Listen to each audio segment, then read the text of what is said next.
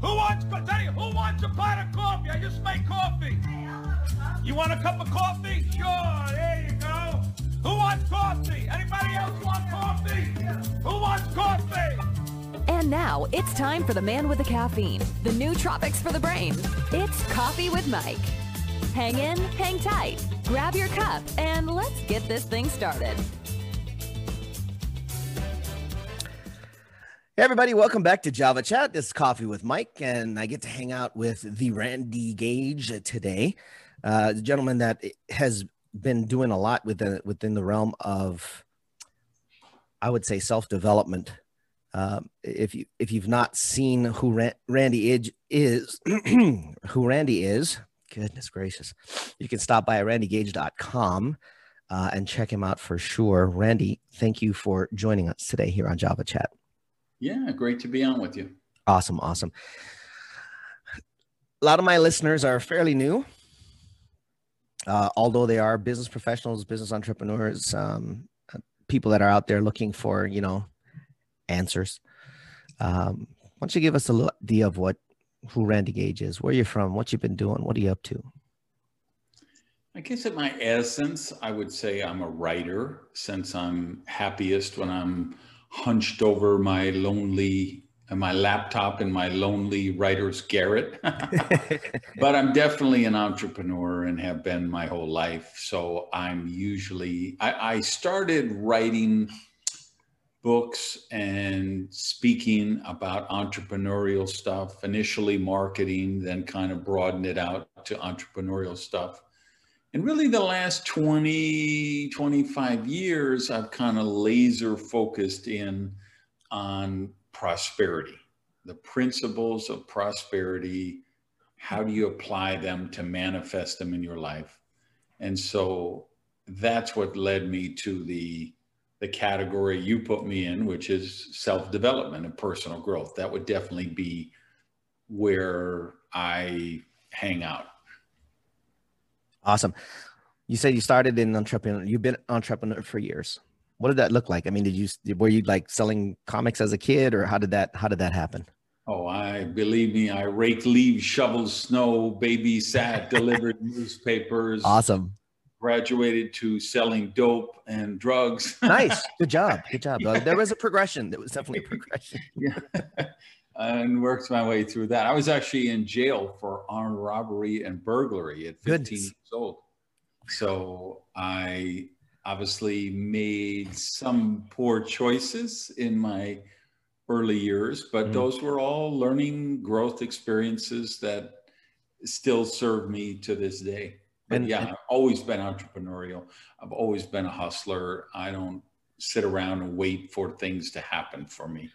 So not focusing on the part of what did happen, but more on the point of what moved you out of that and what moved you forward, so to speak, into better waters, if you want to call it that. Well, I may be a slow learner, but ultimately, who isn't? Ultimately, I am a learner, right? So you're sitting in jail for a few months waiting for a court date for robbery and burglary. You say, well, maybe this is not really a great career path.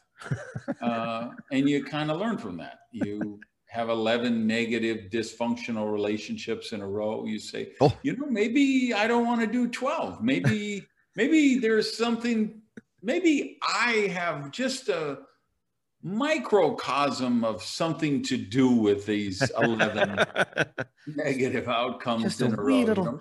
Just a wee little piece of it. Maybe it isn't all them, because I did all the research. Okay, where were they from? How old were they? What were the date of the birth? What is the common thread that runs through all these negative, dysfunctional people that I've had these relationships with? And, unfortunately, when you do that kind of research, the only clue that comes to the surface is, well, there is one common denominator in all those situations. And obviously that was me. So stuff like that if you're open to it, because, let's face it, there's people who eat that kind of crap their whole lives, and they're professional victims. In my case, I was a professional victim for the first 30 years or so of my life. And then I realized, okay, I can be a victim, I could be a victor, but I can't do both. I'm going to have to choose which one of those I want to be for the rest of my life. And I chose to be a victor. From the victory path, I'm assuming that was still somewhere around the age of 15 when that was figured out. How long did it take as you developed? I wouldn't say I figured it out at 15, but I started to move in that direction anyway. I don't think I figured it out till I was 30, really. Yeah, same. Not quite exactly what you did, but same idea. I think half the time it's just a matter of whether or not, like you said, are we really open? Are we really open-minded, open-eyed? And I think a lot of times when we're in our youth, we have this tendency to believe that it's the outside world that's the problem. So yeah. That's interesting. And then you've written a strand of books, something like 14 of them or something like that. Or number 14 coming out January 12th, 2021. Wow. You really are happy when you write. I am. That's a good thing. What's your, I mean, how did you get into book writing? I mean, what was the first one you wrote? I was in direct selling, and I started doing training for my team. And then other people and then other companies asked me to train their people. Mm-hmm. And I kind of fell backwards into being a professional speaker. Nice. In training workshops. Right. And then everybody's like, you got to write a book. You got to write a book. You know, haven't you written a book? Do you have a book of all your stuff put together? So I think it was 1991. I wrote my first book on direct selling. And that did really well. That sold a couple million copies all over the world, translated nice. Into a bunch of about 18 different languages, I think. And so that's what got me into writing books. And then as my same thing, I actually went back and wrote a new be all end all book for that space last year called Direct Selling Success. Mm-hmm. Instead of from A to Z, I put it from Amway to zombies. So I can see that one. That one's doing really well. That's out in a bunch of languages, has become a bestseller in at least 10 different languages. Nice. So I wanted to because I was going to do another edition of that first book. And I thought the world has changed so much now. We're so much more into e-commerce, mm-hmm. mobile phones, mm-hmm. Social media marketing. It'd just be better if I started with a blank canvas and created a new book from scratch, which is what I did with that. And so I wanted to do that so I could leave something in that space that was still relevant and workable and replace what I felt had, become out of date in the original book.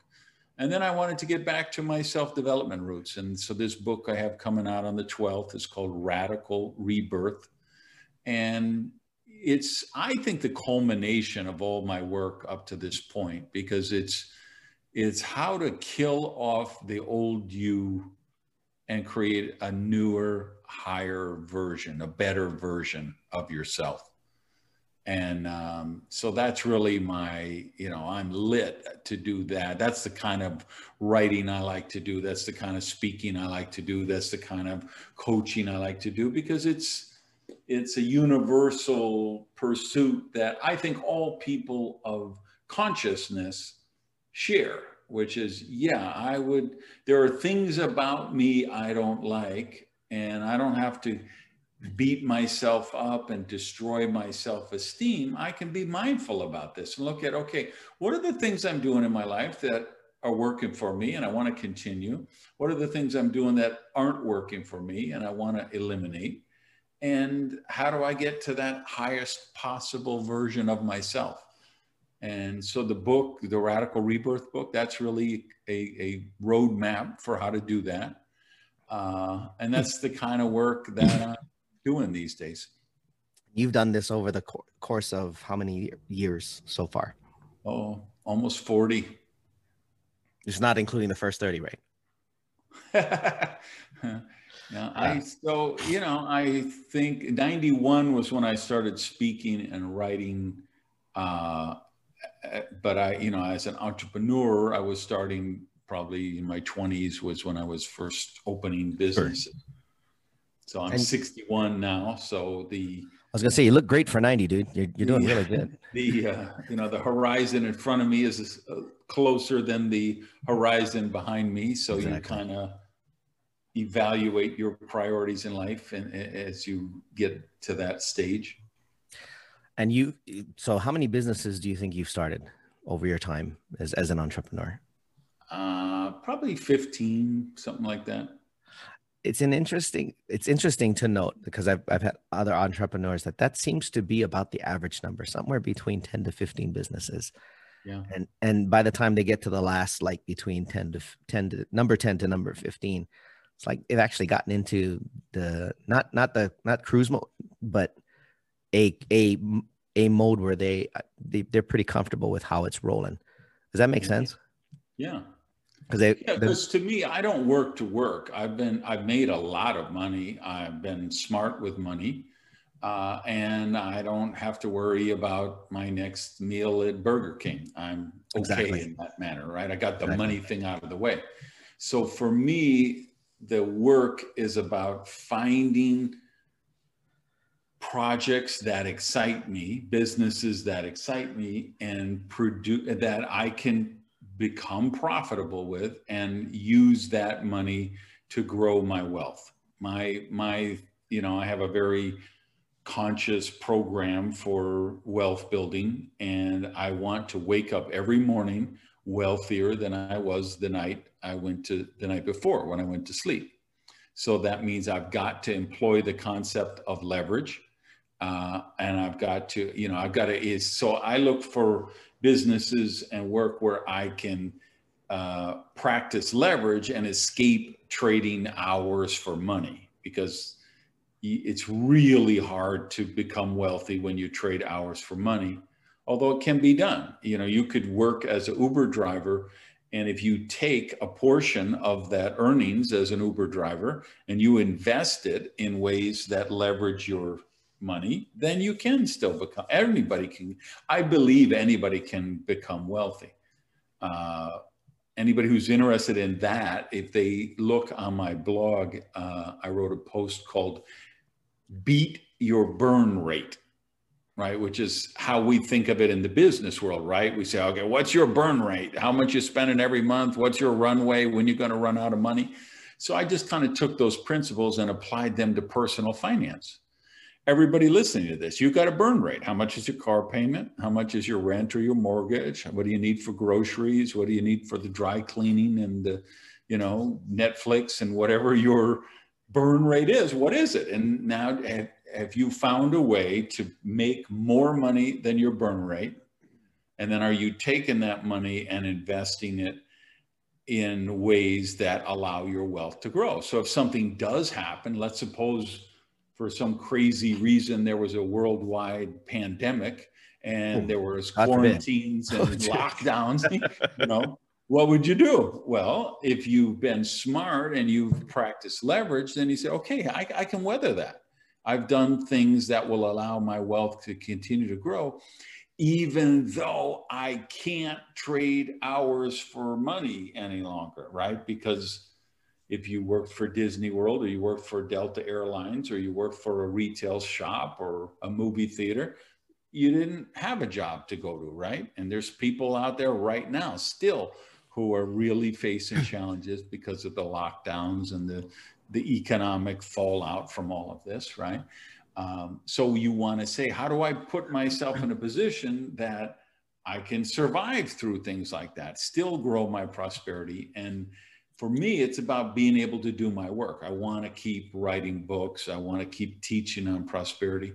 So to me, it's about, okay, I have to get the money thing out of the way. So great, I write a book. It sells a lot of copies. It gets translated in a lot of languages. It's leverage because I don't have to rewrite the book for every person who wants to read it. It's pretty complete as it is. It sounds really good. By the way, every time I take a look to my right, I'm writing notes just because we're going to make sure that these things that you mentioned, the links are going to be in the description and the comments on the bottom. We want to make sure everybody gets to see what it is that we're talking about. That's both for the YouTube and for the podcast. So in case any of you are wondering, oh, is there links? Yes, there'll be links on the bottom. Between the age of 30 to 61, you've written all of these books. You start all of these businesses. What's the most memorable one out of everything that you've done? Either book or business. What's the one that brings you the biggest warm fuzzy that you can think of? I think it was becoming a professional speaker. That's taken me to, I've now done speeches in 51 or 52 different countries. Spoke to more than 2 million people. So I've just seen so many different cultures and languages and beautiful people, spectacular places. And, I go to places where I go to Kyiv, Ukraine, and people take a train for 40 hours to come to my program. Whoa. I'll do something in Ljubljana, Slovenia, or Croatia, Zagreb, Croatia. And again, people will sleep in their car. They'll travel 4 days. They're so passionate for the chance of free enterprise that here in the States, we just take so much for granted. It's just, we don't even think about it. But yet when I remember when I first went, it was back in the 90s, I started doing a lot of work in that part of Central Europe, and I was going to Skopje, Macedonia. And I was doing meetings at this particular hotel, the best hotel in Skopje, which was just a slum. Okay, I mean a slum. But it was what they would call a 5-star hotel. It was the best hotel in the country. Wow. And there was a guy who worked at the gate, and when a car would drive up to the driveway, he would pick up the chain off the hook and lower it to the driveway, and the car would drive through, and then he would put the chain back there. He never looked at the car. He never looked at the driver. He didn't get an ID. He didn't check a license. It was just a socialist, communist kind of job that he was obviously somebody's brother-in-law, and they gave him that job because they had been under Tito and socialism, or, their blend of socialism / capitalism for, decades. And that's just how it was. So then here I am, the gringo American coming there to teach the principles of free enterprise. And the passion and intensity that people have to experience that was just mind-blowing for me to see. And I remember going to Indonesia and Malaysia when we had invaded Iraq the second time around, and everybody said the Muslims want to kill us all, and the Muslims want to blow up the world, and they want to enslave Christianity, and there was all this hate talking. And then meanwhile, I have got a program in Indonesia which has more Muslims than any country on earth, right? And they were so gracious and beautiful and welcoming. I'm like, this doesn't make sense. When I'm home in the US, it's nonstop. The media are telling me how all these people hate us and want to kill us. And here I am with these people, and they're just like me. And they're loving, caring, So that's what the speaking profession did for me. Is it really, I was a guy who never had a passport as a kid, right? When I was 20, I finally got one. I hadn't traveled a lot. I hadn't seen the world. And so when you get out and you meet other, that's why I live in Miami still today, because Miami is the safest, cleanest city in South America. It's what I like to joke. And I know I can go to a sidewalk cafe and I'm going to hear 5 different languages around me. And that's pretty crazy, isn't it? That's it's other people like, oh my God, they're in America. Why don't they speak English? Me, I'm the opposite. I love hearing that. I love going to Paris and sitting in a cafe and hearing that. And I love going to London and hearing the melange and seeing the melange of people. So travel is such a wonderful prosperity expanding experience, I think. I would tend to agree with that a lot. Only because, again, I also come from a culture that has its own language, being Hawaiian. I don't speak it anymore, but I still like hearing it. Yeah, it's a beautiful language. It is. And then, of course, there's all my friends, the Samoans, the Tongans, the Tahitians, and the Maori. There's a lot of different things that can, I think that's a different type of wealth that we're discussing. It's not just about money. It's about life.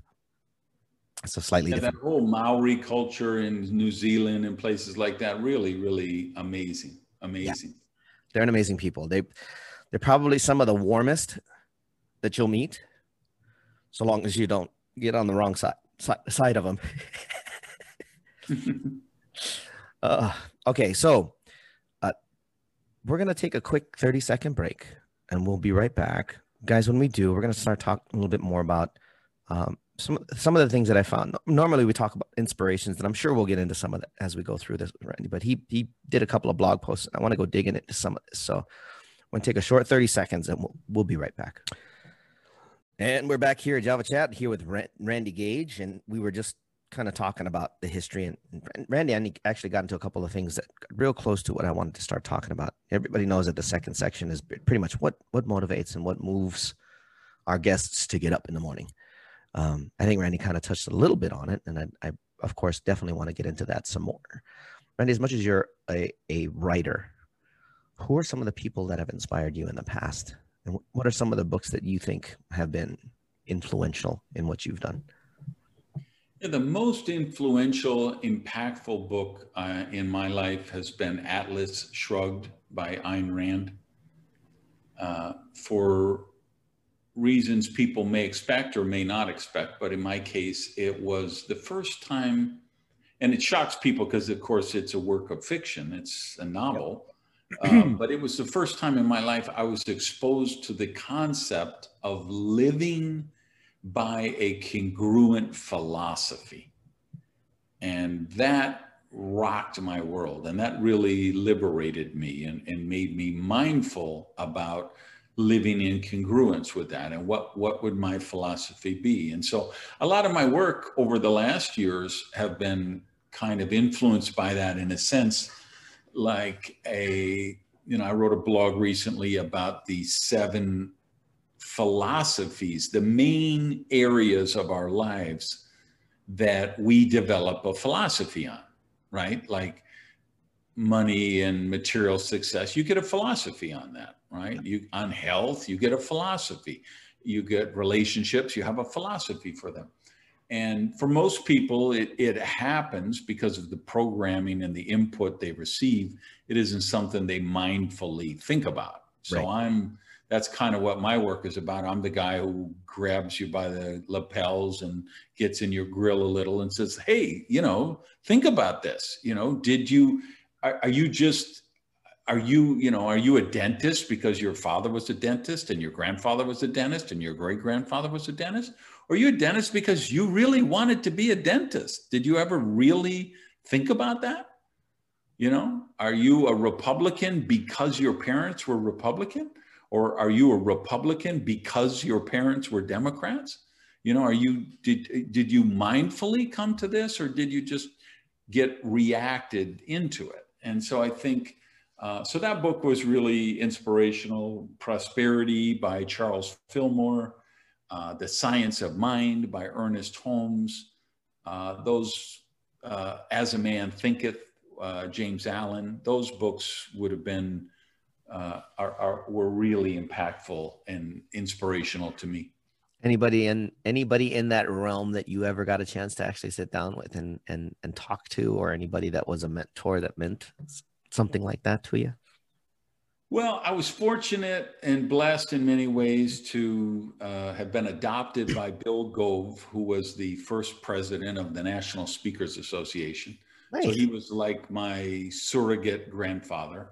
I was blessed enough to meet and spend time with Jim Rohn, Zig Oh, Ziglar, Og Mandino. So, wow. I would cross paths with those guys on Wow. stages and conventions. And so like knowing Og Mandino was really a gift, because Og was, they all were gracious in their own way. I remember, Zig and I were doing a program for a cosmetic company in Dallas. And so we were doing the stage check, and so he was telling so they had their corporate photographer there, and he was like, hey, I want to get a picture with Randy. Would you get a picture of me with Randy? And I know he's just being gracious, saying, well, I bet Randy would like a picture of me. Maybe he's afraid to ask, or he doesn't want to impose. So he was that kind of way.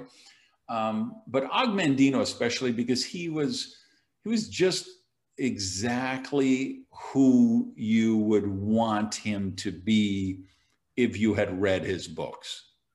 You just the kind of gentle, beautiful soul that you would expect would write those kind of books. That's who Og was. I always wonder about that too, because you read some of those books and you go, is this guy for real? Is this a real thing? Is this a real person? Yeah, and people, and the other, the danger of that is like Ayn Rand, right? People just trash her book and attack her relentlessly. Yeah. Because she was, an imperfect human being. Yeah.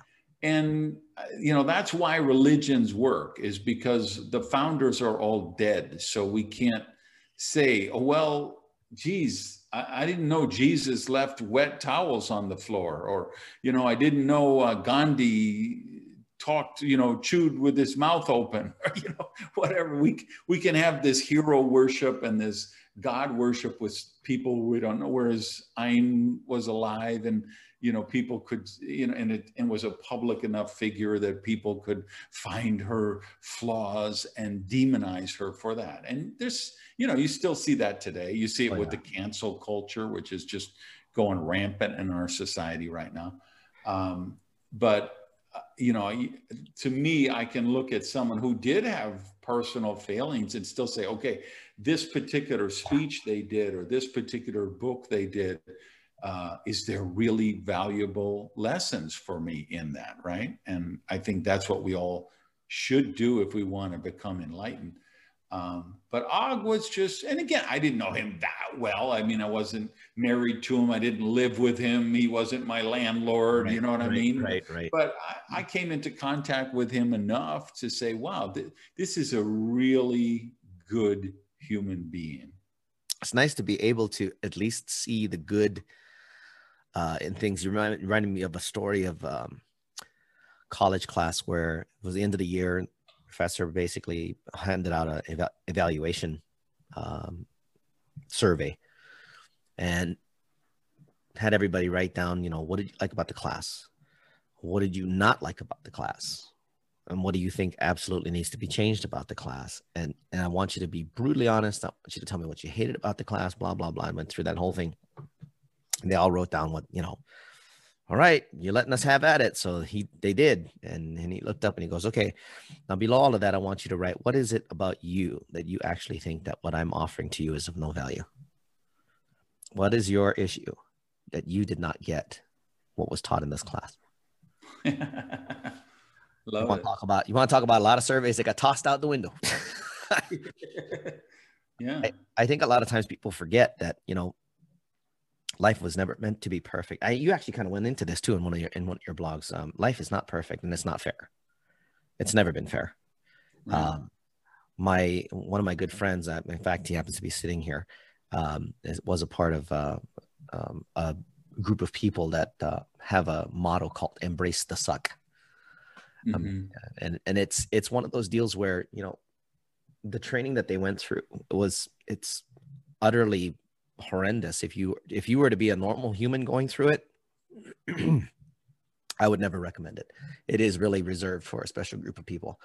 But the idea of it is that no, life isn't fair and it does suck. But you have two ways to look at it. You can either embrace it and move through it, or you can sit down and complain about it. And for some weird reason, society has chosen the latter. And I'm glad there's people like you out there and folks like him out there that are out there trying to change that perspective. I think people have kind of lost sight of what being human is, if that makes sense. Well, I think it goes back to that dichotomy, that decision I mentioned earlier. We all get there at some point or another. Do I want to be a victim? Do I want to be a victor? And unfortunately, what the thing, and I do deal with this pretty brutally in the new book, which is people forget the emotional payoff that they can be receiving from being a victim.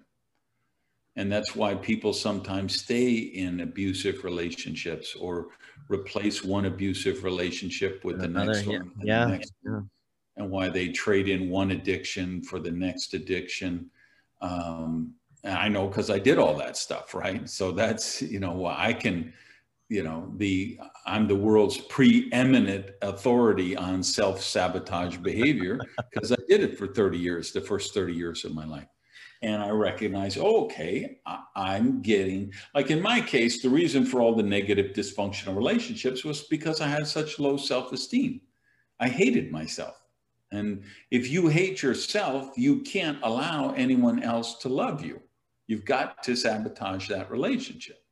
So whatever you have to do, you will find a way. So you're going to become a workaholic and avoid them. You're going to become abusive. You're going to become an addict. You'll do something to destroy that relationship because you have this subconscious programming that says, I am worthless. I am so undeserving, so unworthy. This is such a good person and they just want to give me love. And none of this is on a conscious level. It's all on a subconscious level, right? Right. This, to me, I think, I did a live stream about prosperity last Saturday. And this, what I think the missing element people don't recognize is the huge role that self-esteem plays in prosperity. Because there's this tipping point at 17, 18, 19, 20 years old. You're going to college or you've decided not to go to college and you've entered the workforce and you have a vision for your life. You've now entered, quote, adulthood.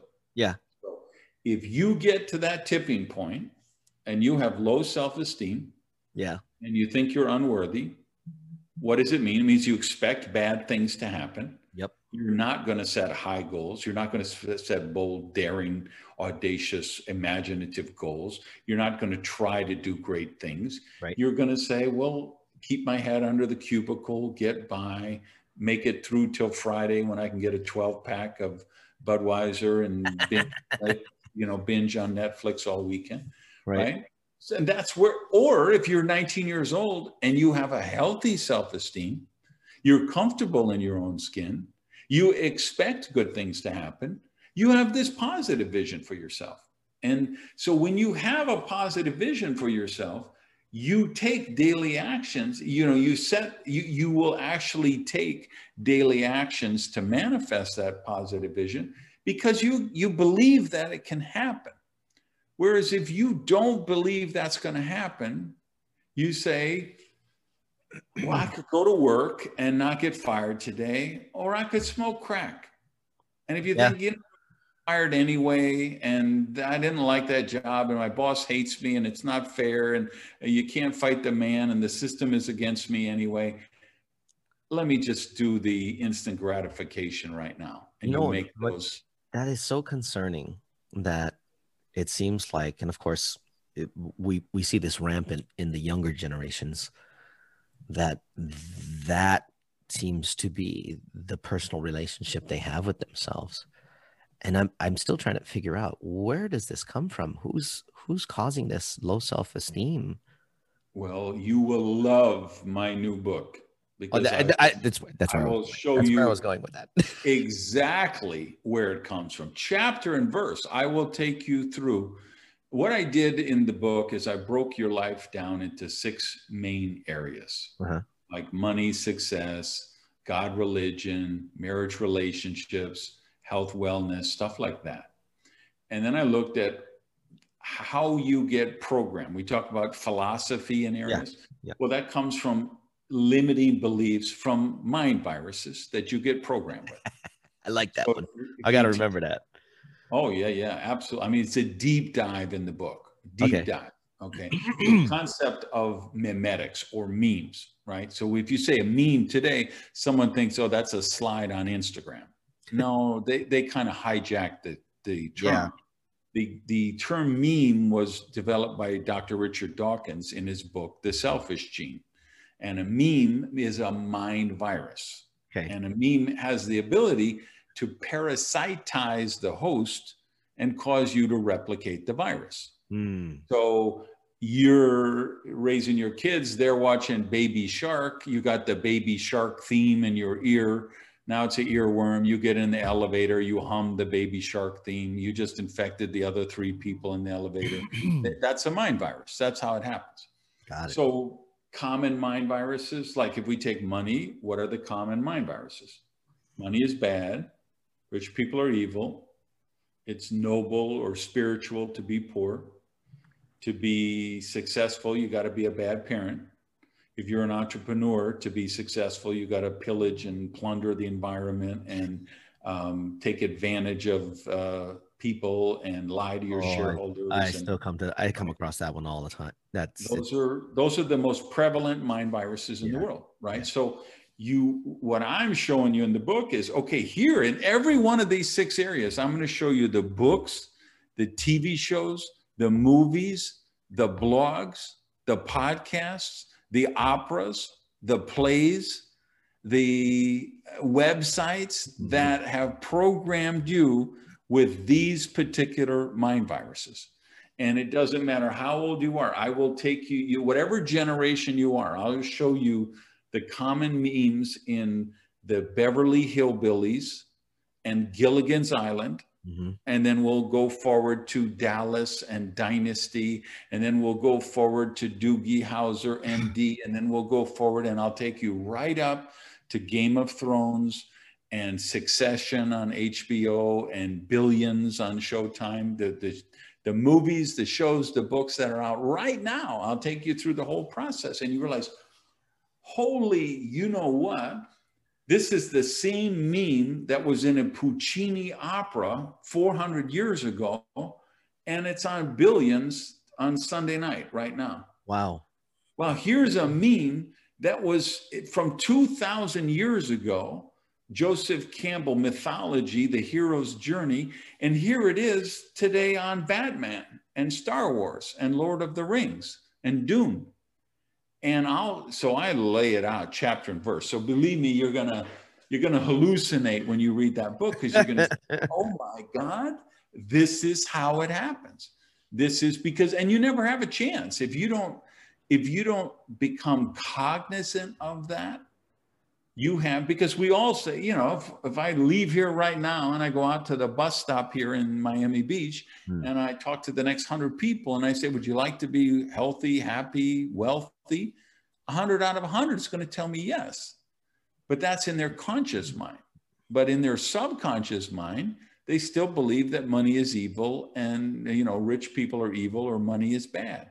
And so they may be consciously taking the bus to go to work and scrub toilets to make money because they want to become wealthy.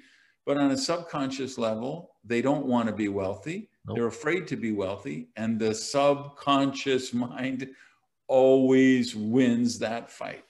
Yeah, it's interesting. I remember sitting in a sales training class. And the person that was leading it was the former VP of a very large car dealership. I wasn't learning how to sell cars. It was completely different. He would just happen to be there teaching. And he says, I have a question for everybody. Who wants to be a millionaire? Raise your hand. And everybody raises their hand. He goes, okay, cool. So how many of you really want to be a millionaire? And about 70% of the room's hands dropped because they were confused. All of a sudden, it was like, what do you mean? Do I really want to be a millionaire? He says, yeah. Do you want to have to go through all the struggles and all the challenges that you're going to have to deal with? Do you want to have to deal with all the lawsuits that you're probably going to end up having to go to? you want to have to deal with all of the emotional problems that you're going to end up doing because you're going to screw up. Now, see, I would look at that and say, oh my God, see, this guy has been parasitized and he is himself. He thinks he's teaching them and encouraging them to be a millionaire, but he's actually reinforcing the programming with all of that negative stuff he just projected. All those emotional issues you're going to have to go, all the lawsuits you're going to have to go. He's infected with limiting beliefs and he doesn't even realize it. And he was projecting it on these people, thinking that he was giving them a positive message. Yeah, he did turn it around afterwards. The idea of it was to shock everybody into understanding that hard work isn't just hard work. There's a lot that comes with it, but it's doable, very much so doable. He spoke more, I think, on resilience and being able to overcome and being able to stay in the game longer. But it has to be a conscious on top of subconscious decision. That's really where he went after. Right, but yeah, you're right. I would still push back against him to say, okay, let's not affirm that, because there are times when because how is prosperity created? We create prosperity by two things. We solve problems or we add value. And sometimes, hopefully, we do both. So when you come up with the really right thing on how to solve problems and add value, that's the thing that takes off, and that becomes a viral sensation. Agreed. Right, and you don't have to have the lawsuits, and you don't have to. No, actually, you do it right. Sometimes you do, and it's good that he's preparing people that, hey, if and I would say the same. When you make a determination to become world class at anything, the universe is probably going to say, well, let's just check if she's really serious about this, or if this is just talk. Right? Yeah. Because there's a lot of tourists and tire kickers out there. And I think the energy in the universe probably says, well, let's just sort through and make sure she's really serious about writing an opera or taking her company public. Yep. Or becoming a billionaire, whatever the case may be. Or getting that nonprofit started or serving on it. Yeah, getting all that. Totally. And I think, well, obviously you've laid this out in the book, so we can deal with that more a little bit, but I see a lot of what you just described, the victim versus victor mentality, a lot more of the victim. And I think it's possibly because there's just less resistance on the victim side. They're programmed with it. They're programmed with it since, believe me, what you're going to see in the book is all of these areas, your core foundational belief in every one of those areas was programmed into you before you were 10 years old. Heard that. Okay. I've heard that before. If your dad cheated on your mother, if your mother was abusive to your father, if your parents fought all the time, you have a core foundational belief about marriage and relationships by the time you were 6. Yep. Yeah. I've heard that. You were going to Sunday school and the catechism and catechism or whatever that's called, and the nuns were rapping your knuckles with a ruler and telling you were born a sorry sinner and you need to beg for forgiveness and prostrate yourself before your creator. And then if you're really good here, you're going to get the good stuff in the afterlife. Your core beliefs about God and religion were at 7 years old. Yeah. And so some of you listening right now are saying, well, okay, Gage, but you're not seriously suggesting that I got divorced at 33 because of something I learned at 7. And I'm saying, yeah, that's exactly what I'm saying. Yeah. You're saying, and you may be thinking, you guys listening, okay, you're not saying that I self-sabotage myself and torpedoed that promotion at work at 40 years old because of some belief I developed at 8 years old. And that's exactly what I'm saying. Because unless you mindfully look in each of those 6 areas and say, okay, what is my actual core belief about this? And how did I get it? Does that belief serve me? And do I really want to keep that belief? Until you do that, You know, the smartest thing Freud ever said, for my money, was, you know, and I'm paraphrasing, but until you make the subconscious conscious, you will call it luck or destiny, right? Or But fate. it's not. It's your unconscious acting out the script that it's been programmed with. It's funny that the unconscious can't tell what's a lie and what's real. And when people finally go down that path and actually do that, then all of a sudden a lie can become the truth. Or they find out that most of what they had in the back there was a lie. Right. How do people dig into that, though? I mean, how do they actually, I mean, you've obviously been through the process too. This has obviously got to be inspiring as well. I mean, how do you get people to take that realization? I mean, it's obviously not just reading a book. The book can help. I think it is just reading a book. I think if it's the right book, if it's a book that says, you know, like if I take health and wellness, right? Yeah. It's one of the 6 areas. Okay. So in the book, I say, okay, let's go in your kitchen right now. What's in the freezer? What's in the pantry? Do you have breakfast cereal that is got an expiration date 4 years from now? Oh. You believe that that's food. You've got frozen cheese in your freezer and you believe that's food. You have canned goods in your cupboard that have an expiration date for 2024. And you believe that's healthy nutrition to feed your body.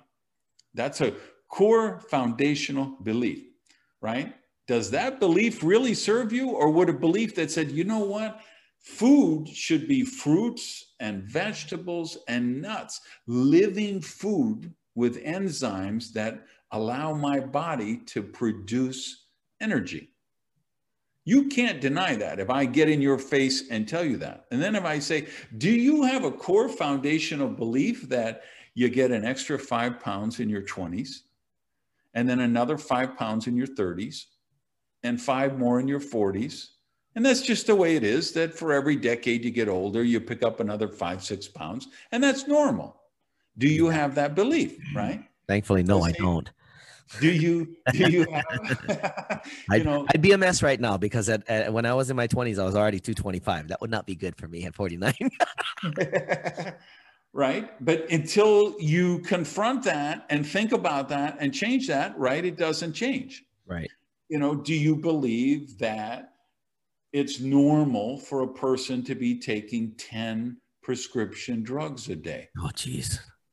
Right. And yet there's 80 million Americans who believe that's normal, right? That should never have been normal. When you read the right book and somebody really loves you enough and cares about you enough to get in your face and tell you the truth and call you out on your stuff, then I think the book can make the difference, because I believe for those kind of things, once you get the awareness, is 80% of the fight. Absolutely. So you could say, okay, I love Frosted Flakes, but damn, I'm looking at that box like Gage told me, and it expires in 2024. So maybe instead of eating Frosted Flakes every morning, maybe I'll just treat myself to a little treat day on Sunday, and I'll eat my Frosted Flakes or my Fruit Loops or my Captain Crunch. And maybe the other days of the week, I'm going to start with a fresh fruit smoothie. Yeah. Right? When you get that kind of awareness, again, people think you create your future or you create your destiny. I would say, no, you create your vision. Your vision creates your daily habits, and then your daily habits create your future. Yeah. Yeah, I agree. That's the whole part of why some people do affirmations. Yeah. Keeping visions and stuff. Yeah, it's programming your subconscious mind. Yeah. Yeah. Guys, we're going to take another quick 30-second break. We'll be back, and we're going to talk with Randy about what he's up to, what he's going to be doing besides the book, because we've definitely been talking about that. And again, we'll have the link for the book down below too. But we'll be back about 30 seconds. And we're back. Last section for Java Chat, sitting here with Randy Gage talking about, man, we're talking about all kinds of stuff. A lot of it reflected in his book, a lot of things that he's working on as far as his practice, his speaking and teaching people.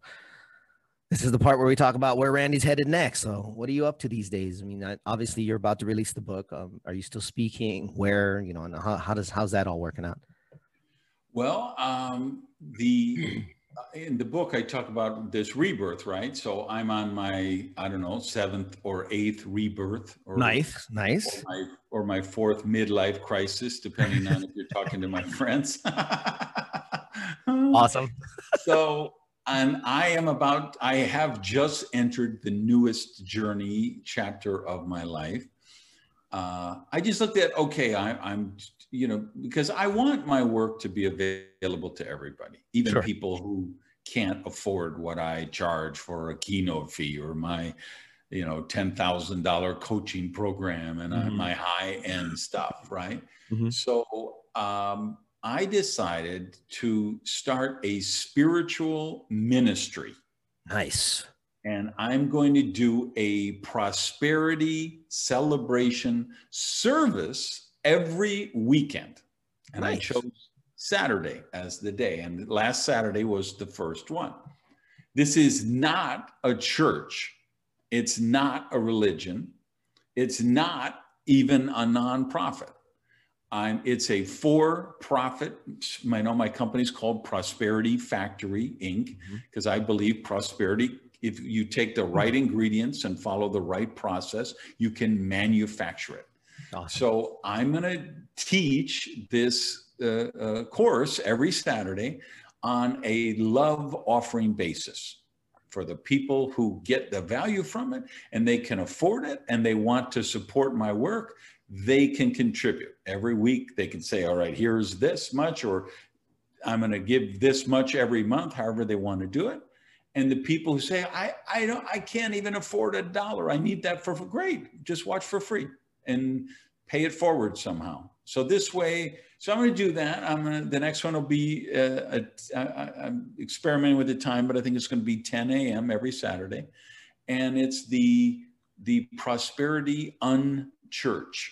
And I'm just going to teach that's cool. the principles of prosperity, free enterprise, and generosity. And I'm live streaming it. I send out a Zoom link every week for it. And I'll probably also co-broadcast it on either my Facebook page or my YouTube channel or something. Cool.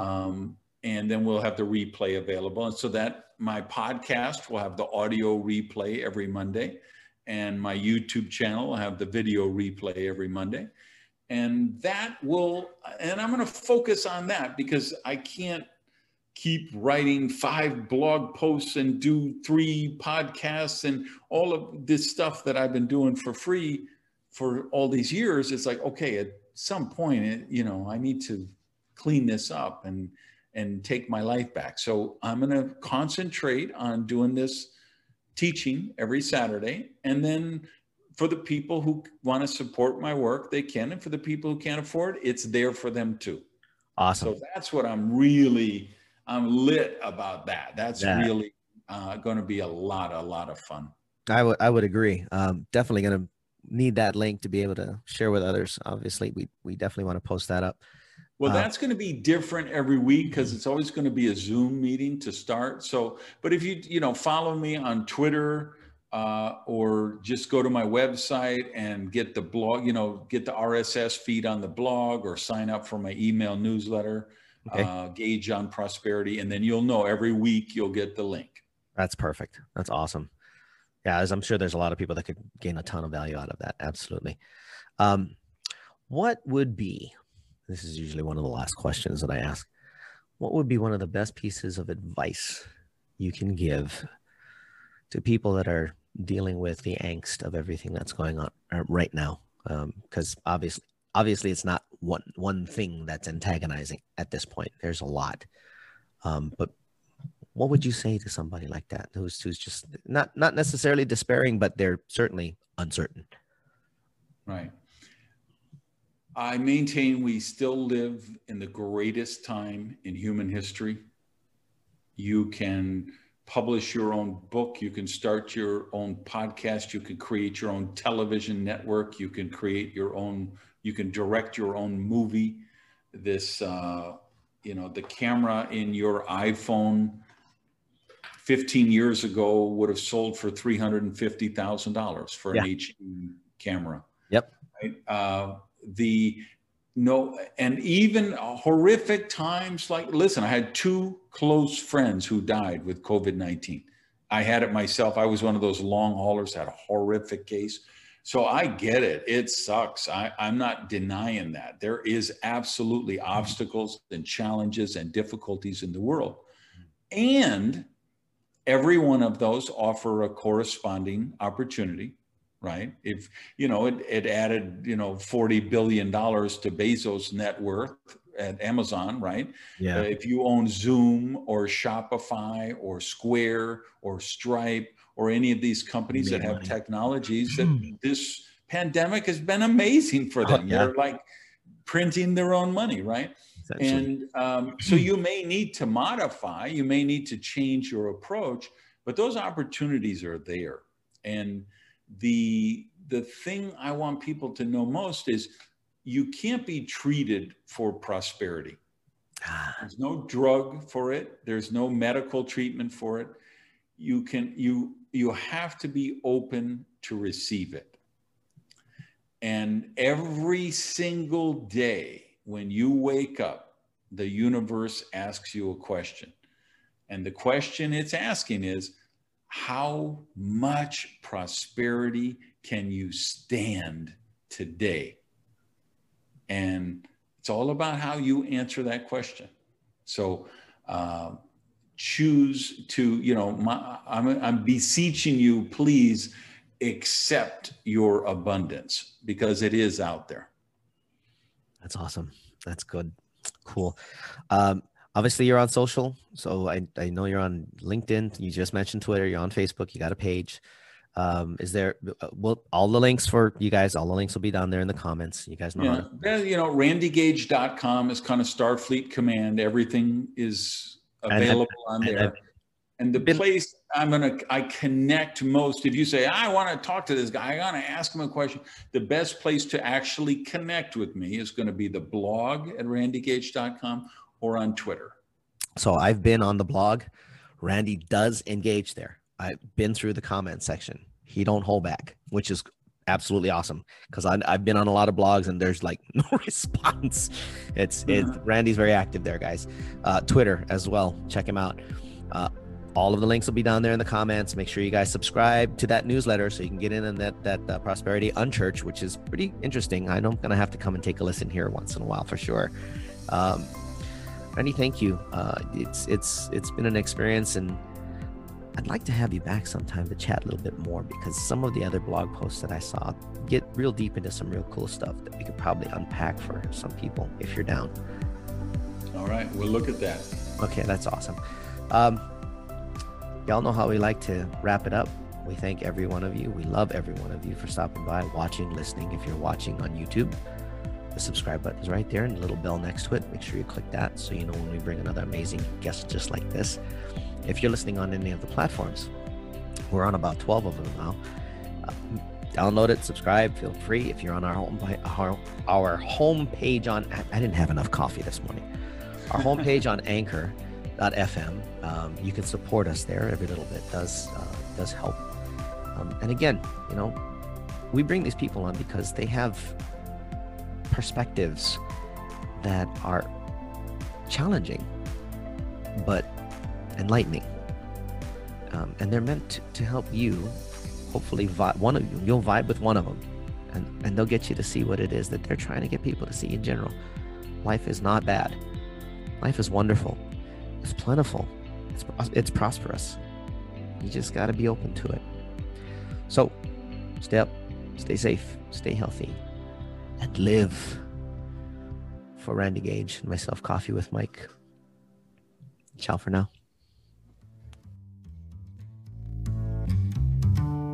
For more information on Java Chat, visit www.javachatpodcast.com. You've been listening to Coffee with Mike on Java Chat. Tune in weekly to this podcast for the next episode. You can also download or subscribe today on your favorite podcast platform. A production of Oasis Media Group, LLC. Located in Las Vegas, Nevada. Copyright 2019. All rights reserved.